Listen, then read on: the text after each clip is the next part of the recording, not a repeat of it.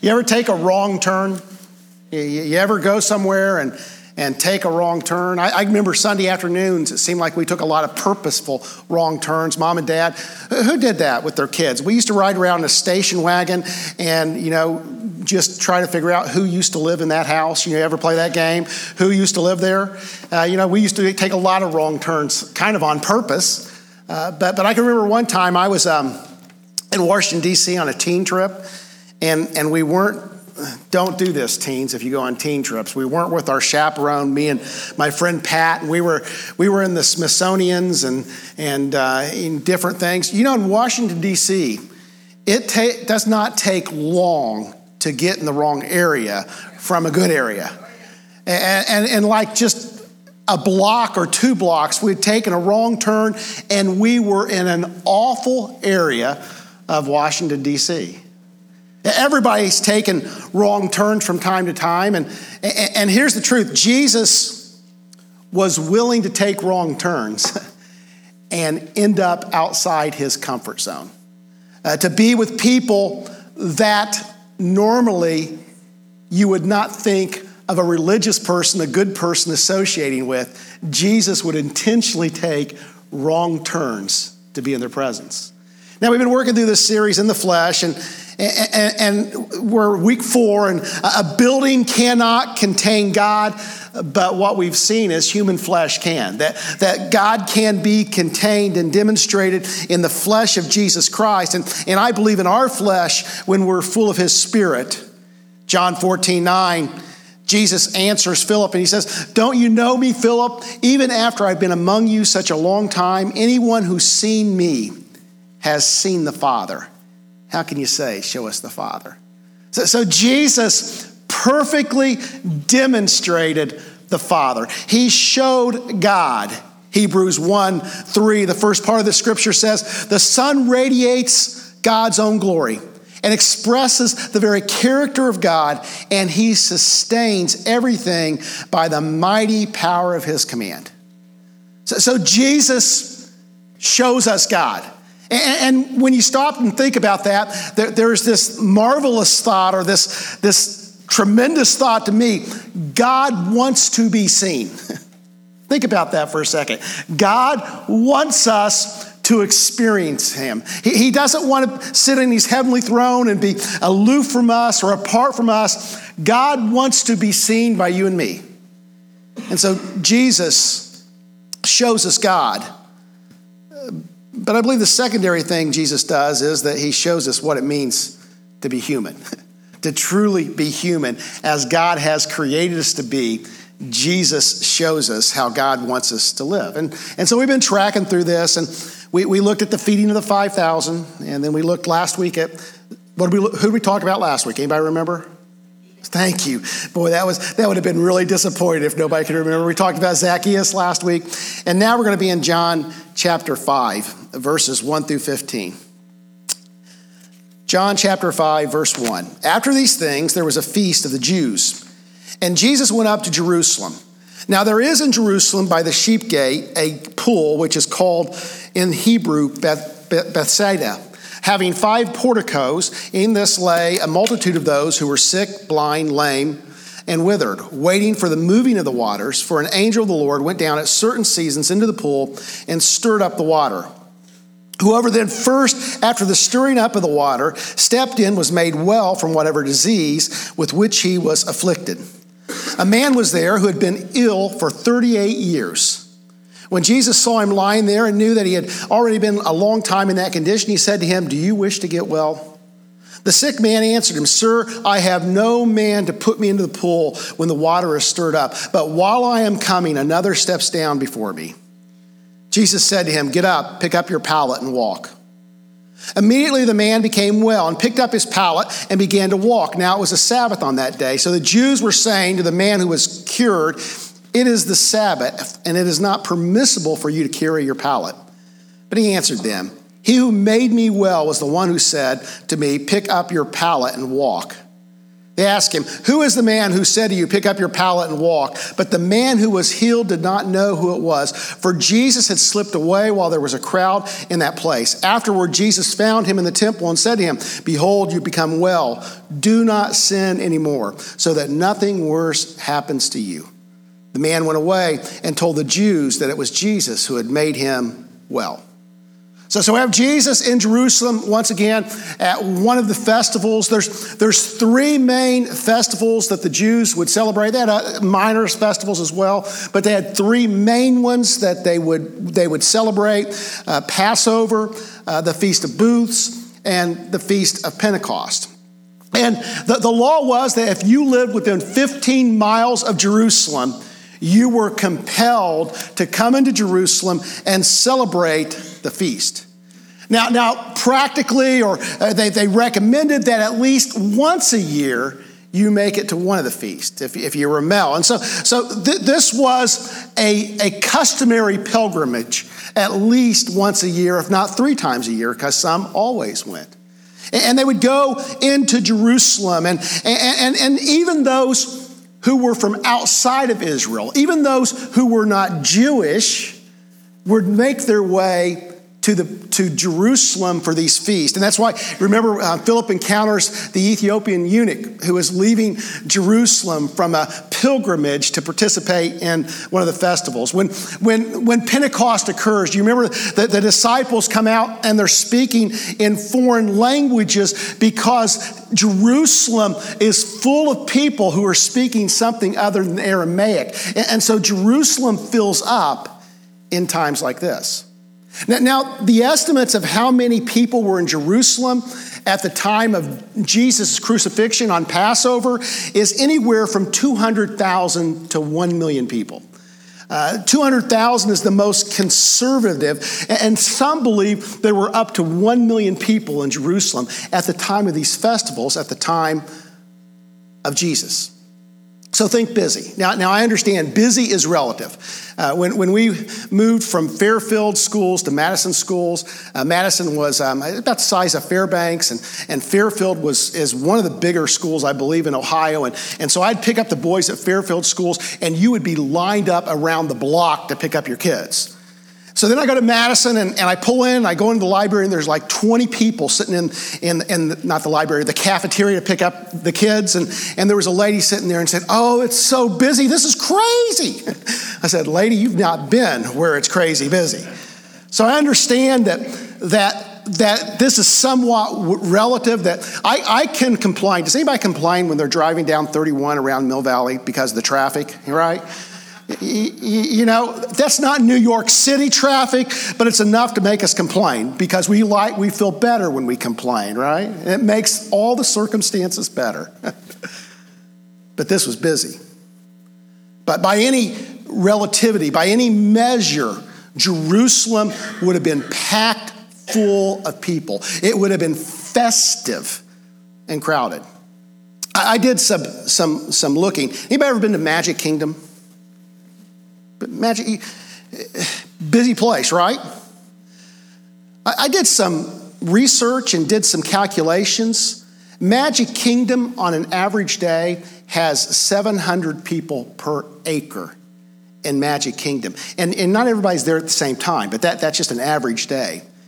If there were 1 million people in Jerusalem, it would have been 2,000 people per acre in Jerusalem at the time of these festivals. So think 3 times as busy as Magic Kingdom. Now, if it's lesser, it's closer to what you see in Magic Kingdom. But can you imagine how busy Jerusalem is?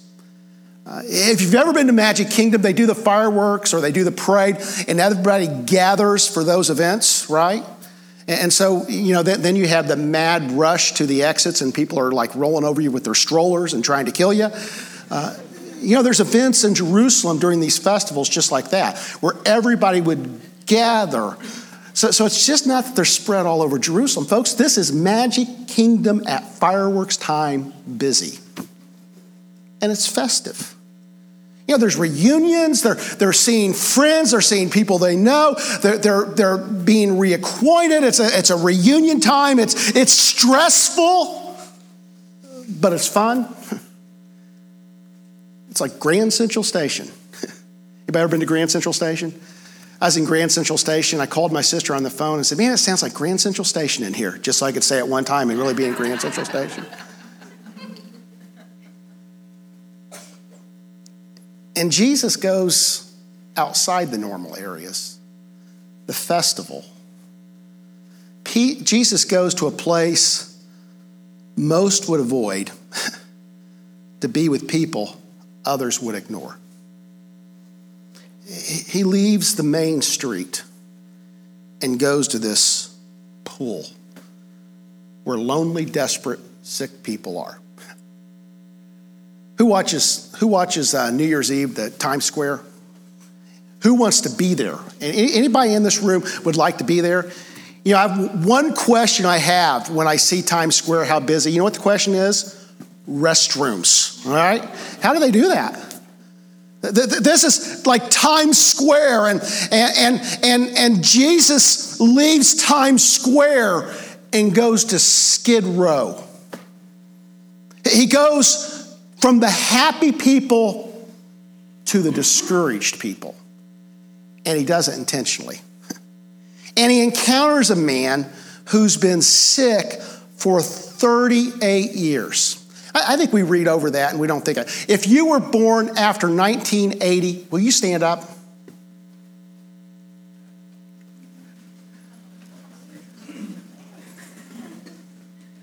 Okay, you can sit down. 1980. Think about what all has happened in your life since 1980. You know, I graduated high school after 1980. I know, it's unbelievable. I mean, I'm so young. I graduated college and law school and got a master's of divinity. I've worked in 2 careers. I've been married for 25 plus years. I have 3 boys. 2 of them are grown. 2 of them are married with daughter-in-laws now. Or they don't have I have daughter-in-laws.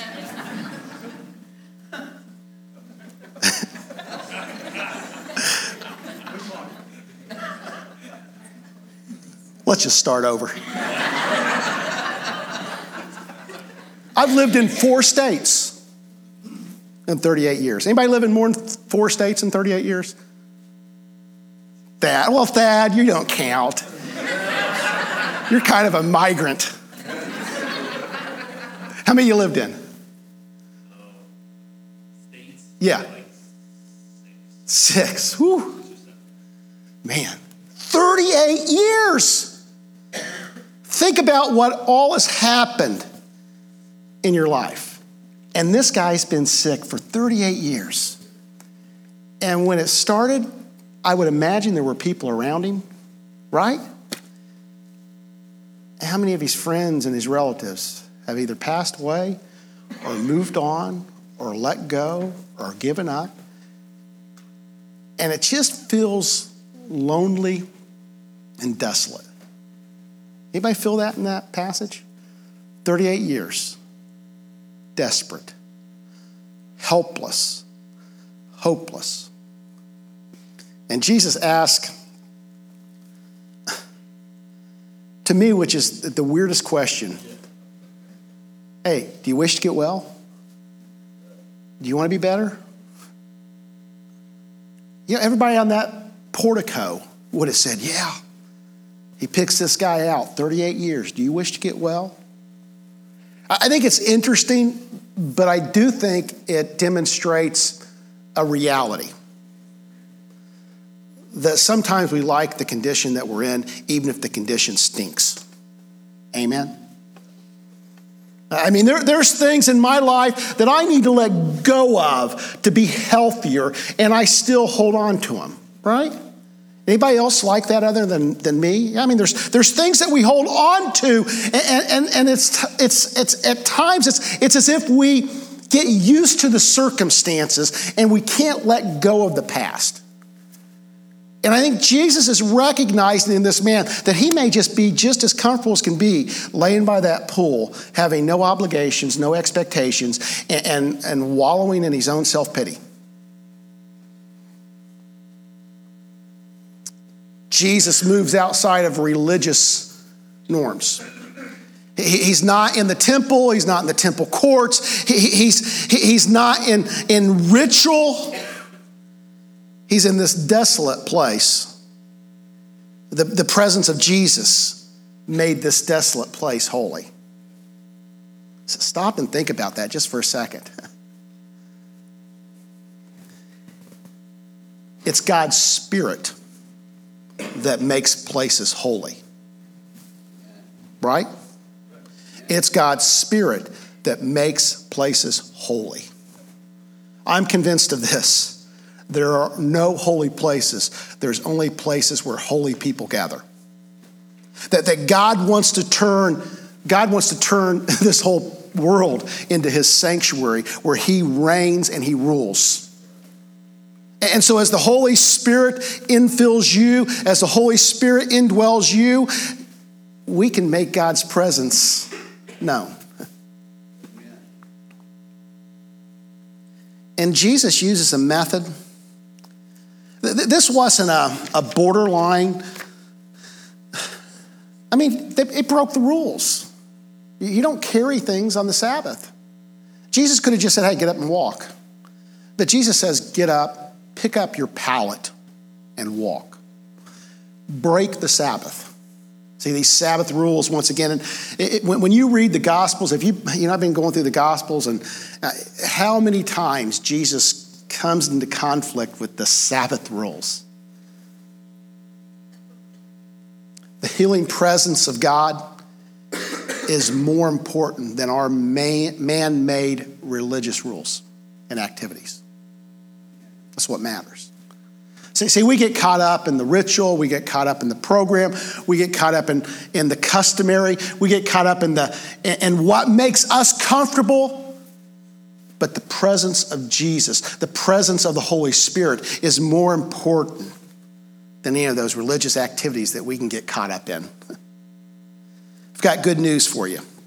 See, there's good news in this, and then I think in all these, there's the good news of what God wants to do in our lives, and then there's the obligation that God's grace is not only something we participate in, but God's grace is something we share. It's like Abraham. I am going to bless you, Abraham, so you can be a blessing. And God wants to bless us and make us a blessing. Jesus wants to meet us where we are. And the question is, do I want to be whole? Right? Isn't that the question? Isn't that the central question when you get into this passage? Do I really want to be whole? Forget about everybody else. Forget about your neighbor, your mother, your daughter, your brother, your father. Forget about your friend. Do I want to be whole? It starts with me. It starts with you. And we can be whole. As I look around this room, some of you have been struggling with things for a long time, right? Amen? Can we admit that we struggle in life? I do. Some days are better than others.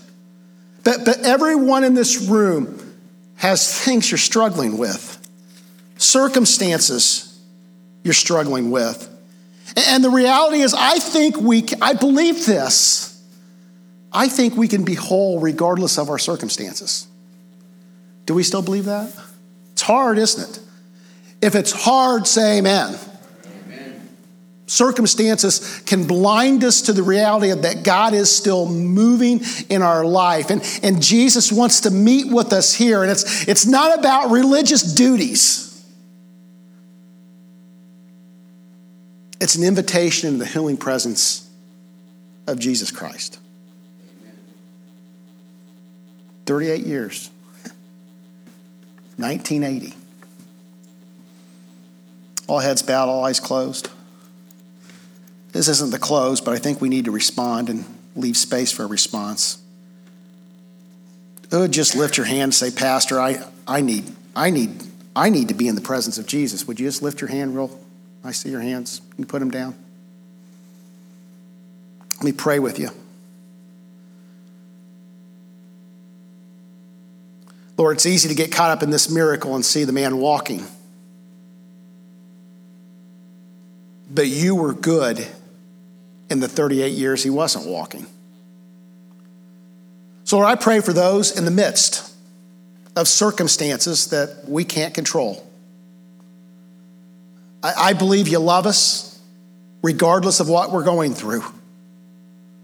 I believe you care about every circumstance and every situation we're in.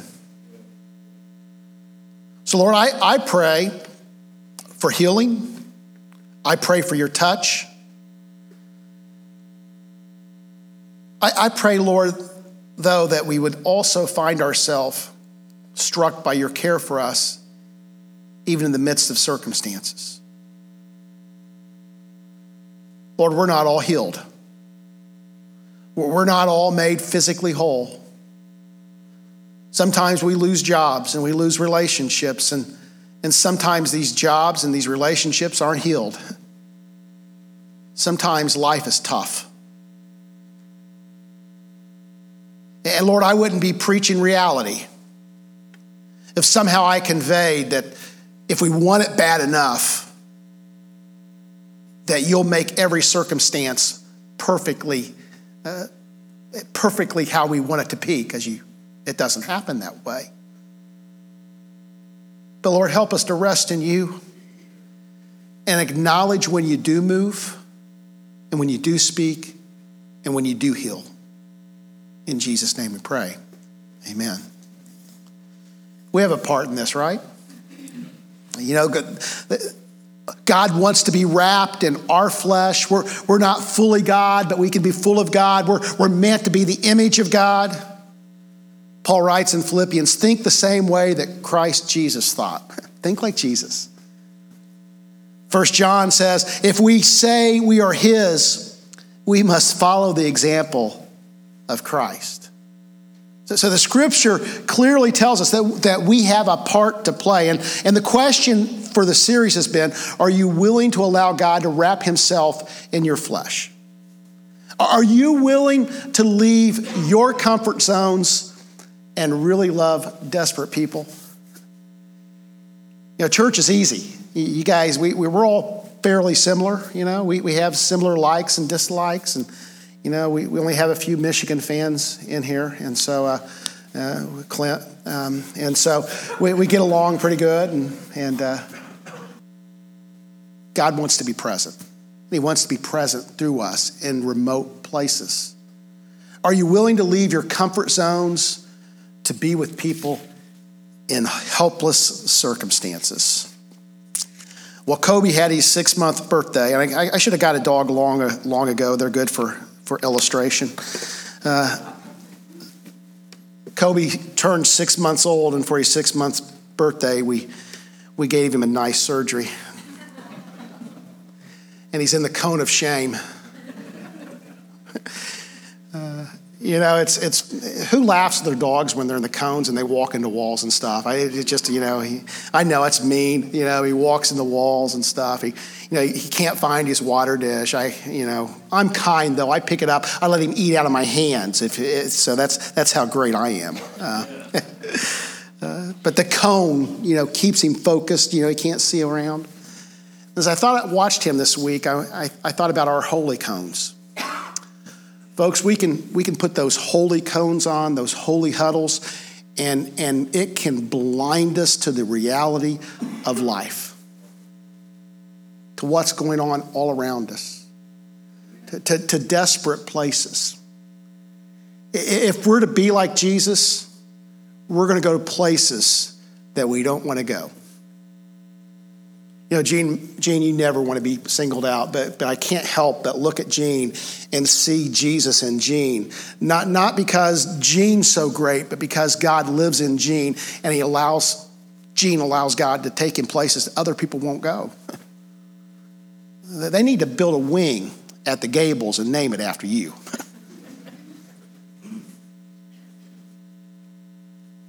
Are you willing? Are you willing to take some wrong turns? We're going to play a video in closing, then Pastor Bob's going to come and close us in prayer. And I'm not suggesting that everyone in this room can do what this lady did. As a matter of fact, men, don't come to me after service and say, hey, this is, I want to be in ministry to strippers, because I don't think that would be for you.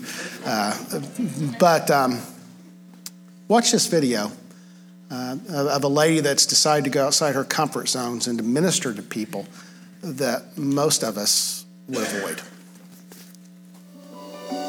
I was driving down the highway beside the Theater X in Clarksville, and God just spoke to my spirit so clearly, and he said, I want you to go and bring my love and my hope to women in that place. I called my husband and said, God's called me to go to women in the sex industry to share the gospel with them. The first thing out of his mouth was, yes, that's what Jesus would do. I was totally taken back by it because I was expecting a completely different response. A lot of the dancers, when we first started serving a meal, they would say, are you trying to poison us? Because they had never, ever experienced love, never experienced somebody who would do something for them without expecting something in return. 6 months into starting at this club, serving week in and week out, ladies started coming to us saying, I'm being forced to do this. I just was raped last night. I'm homeless. People at my church, friends, started telling me I was crazy. My friend said to me, you'll start to become like them. I remember a woman saying to me, there's the sign to our church out front. They know where we're at. And I thought, man, this is so not what Jesus teaches. I think oftentimes in the church, you don't want to look like you don't have it all together. So it's easy for others to look at these women in the sex industry and say, oh, they're broken. Until I started ministering and working with women, it wasn't until then that I realized that I was broken myself. God showed me that we were created for Him and created for others. And when I was in my career, if you will, I was living for myself.